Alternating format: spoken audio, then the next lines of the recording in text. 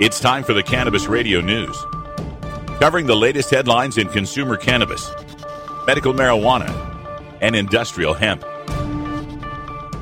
Cannabis Radio News is now available exclusively at cannabisradio.com. Now your marijuana headlines in 4 minutes and 20 seconds. This is Cannabis Radio News. This is your Cannabis Radio News for Tuesday, June 14th, 2016. Hilo, Hawaii.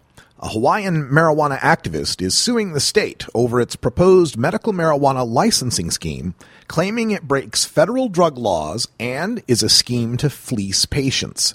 Mike Ruggles, who is facing criminal charges regarding his operation of a now-defunct medical marijuana collective, alleges that the state is in violation of racketeering laws.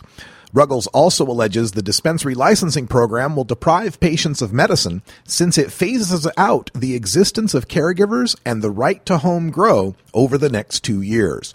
Hawaii would add just 8 dispensaries under the proposal, owned by just 4 companies. Ruggles argues that he should not be facing the possibility of life in prison for his 3 Class A marijuana felony charges when the state will be licensing 4 companies to profit from doing exactly what he did in violation of federal law. Harrisburg, Pennsylvania.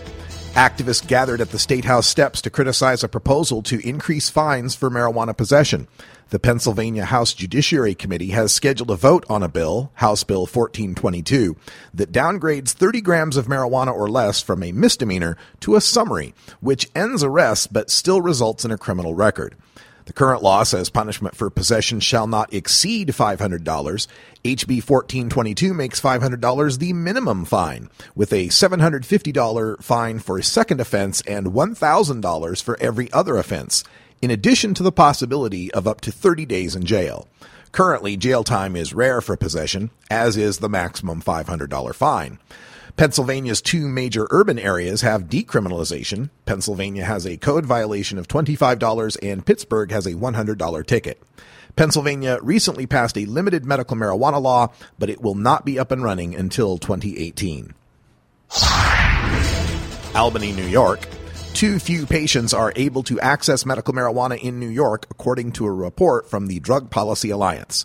Since the rollout of the program in January, more than half the patients DPA surveyed had been unable to find a doctor to certify them, and 60% of them have been waiting over 3 months.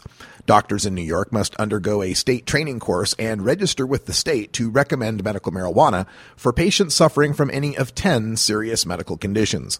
Patients reported their doctors were reticent to recommend medical marijuana for legal concerns, while some doctors just didn't believe marijuana was medical. New York's program does not allow patients to grow their own medicine or even have any marijuana plant material. The cannabis oils they are allowed are expensive, leaving over 3/4 of those surveyed unable to afford it. Mead, Colorado. The tiny Colorado town of Mead has decided to table a proposal to repeal its ban on marijuana businesses. TimesCall.com reports that about 100 people gathered for a city council meeting where the repeal was tabled, effectively ending any chance of bringing the Colorado Green Rush to Mead anytime soon. Some locals in attendance cited the family atmosphere of Mead and how marijuana would bring nothing but problems. But others looked to the example of Garden City, another nearby small town, where marijuana sales have helped to quadruple the town's budget since 2008. Mayor Pro Tem Herman Schrantz pleaded in vain that, quote, "We need to jumpstart Mead's economy," end quote. But city trustees like Terry Hatch were not swayed, saying, quote, "It's a moral issue for me," end quote. Oakland, California. The NBA Finals featured a bit of garbage time in Game 5 as the Cleveland Cavaliers cruised to a road victory, but buried within may have been a first for the marijuana industry, an ad during a major sports championship telecast. Leafly reports that a commercial for Black Magic potting soil appeared in the fourth quarter, and visuals of people growing plants indoors, in closets, and under very stealthy conditions.